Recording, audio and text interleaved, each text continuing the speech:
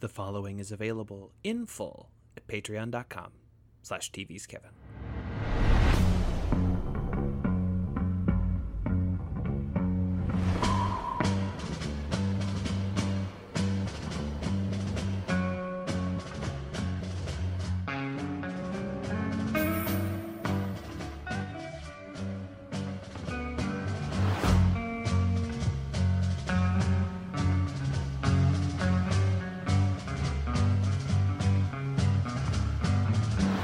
One pill makes you larger and one pill makes you small.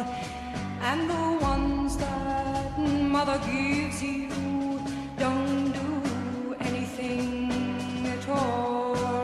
Go ask Alice when she's 10 feet tall.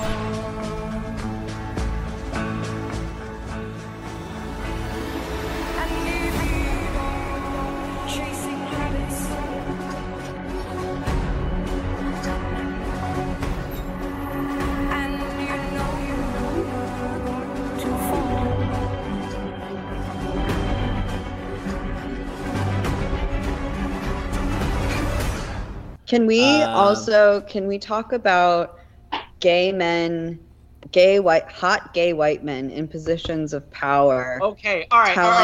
Let's do it. Let's do the thing. Telling Neo what to do, because we're talking Neil Patrick Harris. We're talking Neil Patrick Harris, who I would do anything for, and Jonathan Groff, who is my root gay person, and they're both like pseudo villains. I haven't finished it. Maybe the therapist has a fight scene. I have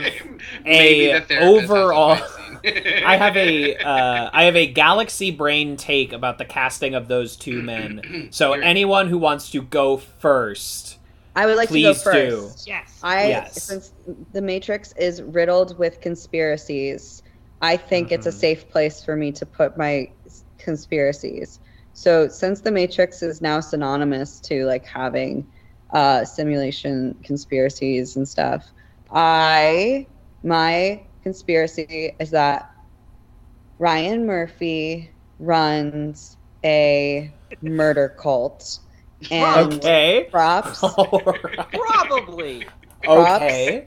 Hot white men in positions of power and safety in his murder cult, and I think Jonathan Groff is definitely in it. And there's a strong chance that so is Neil Patrick Harris. That being said, I still love them, and maybe I'm on the dark side here. Is this the group of gay men that also killed JFK according to the movie JFK? No, this is different. This is just Ryan Murphy. Safe. Okay. It starts with Ryan. It's a Ryan Murphy original. It's a Ryan Murphy joint. It's part of Ryan Murphy. Netflix overall deal for Ryan Murphy is. So the conflict of interest here is that this is HBO Max, and we know that Ryan Murphy's deal is in Netflix. So I do understand that is a glitch in my matrix, but that's how I feel. My Galaxy Brain would envelope Ryan Murphy without explicitly involving the man. I don't think it's a legitimate call-out post, but he is at fault for what is happening here. I really need to hear this big brain take. Yeah. Okay, so it honestly... Mine was cool too, though. No, it was. It absolutely was. It was wonderful. It absolutely was. It was a beautiful Galaxy Brain take. Involving accusing Ryan Murphy of murder. Not murder specifically, just being the leader of a murder cult. I see, sort of putting Ryan Murphy in a Charles Manson sort of position where he never picked up a knife. I see. Someone who was like not even in the film, like really hot take. Sir not appearing in this film. Yeah, Sir having nothing to do with the Matrix Resurrections, Ryan Murphy. Okay, so let's look at these two gentlemen. Right? Of course, they have both appeared on Glee. We both know that. Ryan Murphy. He was on one episode directed by Joss Whedon. It's part of it. Oh my god, I knew it. I knew it. Exactly. That was somewhere in the back of my brain. So we've got Jonathan Groff. We have Neil Patrick Harris. Two of the still, I think, very few openly gay male actors in Hollywood. There's still a very scant amount of them, and I think there are some closet cases, but that there are legitimate cases of people not coming out because it will impact your career. It still does, right? You can't get a job as a leading man or a romantic lead if you are an openly gay man. So these are two of the still very few openly gay men. They're also both incredibly handsome, talented, white Broadway actors, right? And I think that and they are here both playing essentially recast versions of very iconic performances from the original trilogy, because you have Jonathan Groff playing Smith, sort of the Hugo Weaving stand-in in this film, and you have Neil Patrick Harris taking over for the architect, right?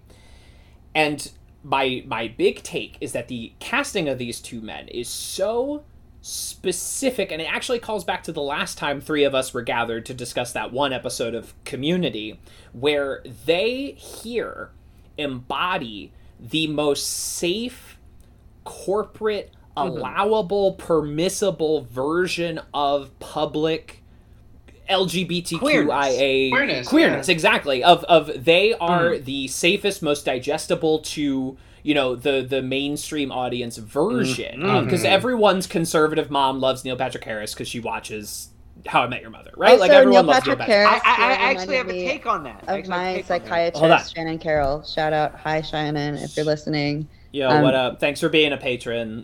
Thanks, welcome behind the paywall. But they represent the most like palatable corporate the now currently replete version of like, oh, safe queerness. Like the bank puts up the rainbow flag every June, but like what is it actually? Right, whatever or even rainbow capitalism. Pride Month brought to you by like, oh, we're okay with queers in our TV and film, but it's actually just cis white gay men. It has to be this exact person, and I like both of these two actors quite a big deal, especially like I basically grew up on Neil Patrick Harris, right? Like How I Met Your Mother, Dr. Horrible. On top, I grew up on top of he Neil was Patrick bottom Harris. bunk. On top. That's right. Neil Patrick Did you just call Neil Patrick Harris the bottom? I hope so. I believe it. I'd buy it. I'm here. I'll do both. I'll go either way. Yeah, I think Neil Patrick Harris does whatever he wants, and but they are both in this movie sort of oppressive forces, keeping the less palatably queer characters at bay. That is my big Galaxy Brain take about the casting of those two men in particular. Sorry, I know that took a while. See, I would argue to reinforce that really is not just that Neil Patrick Harris embodies the safe, consumable queerness for the mass audience, but the fact that Neil Patrick Harris, as the arch villain of the movie, maintaining the Matrix, his biggest role, his most successful role, is How I Met Your Mother, where he plays a philandering, misogynist straight man. A man who literally maintains and exploits the gender binary. 100% true. Yeah. 100% true. And I think it's It's interesting to think. I mean, to play off of that and to get into like the nitty gritty of the stuff. I guess Widget. This might be kind of spoilerish for you, but you did show up to a podcast about the movie. Yeah, no, I don't care. Okay, but thank you. So glad to have you. The idea of having. So first of all, we talk about how the Matrix got. They updated the Matrix, right? Mm-hmm. They purged a bunch of the old programs. They started over again, and they integrated this new system that was basically devoted to, as long as these two people are still within the Matrix, it still works. So there's an entire section of the Matrix and its programs devoted to maintaining these kind of facades. These emotional prisons for these two people. Yes, exactly. Yeah. Really well put. And to have these people, right, when we look at these old movies, right, we've got the Architect and we've got Mr. Smith, and we've got Smith and the Architect, and they are these forces that are trying to keep them in the prison through aggressive means, right? We're saying, hey, look, It's a deeply cis lens. It's a deeply toxic masculine lens of the way that this world exists and it functions, right? And those themes, to be clear, were exacerbated drastically in the sequels. But it is still present in the first ones, naturally, because that's the way that they worked it in.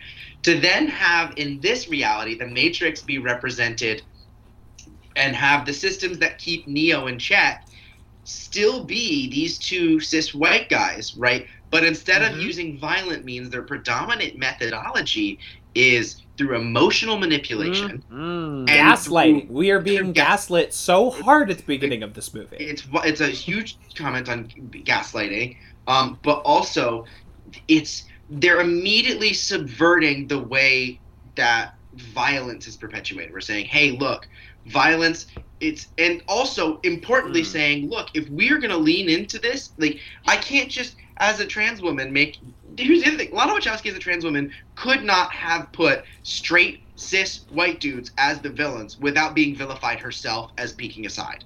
That's just a lens that couldn't have happened. And in putting these queer people in it, it's another explicit defiance of binaries. And this really resonated for me on this second watch when there's the scene with Neo and Trinity in the coffee shop, right?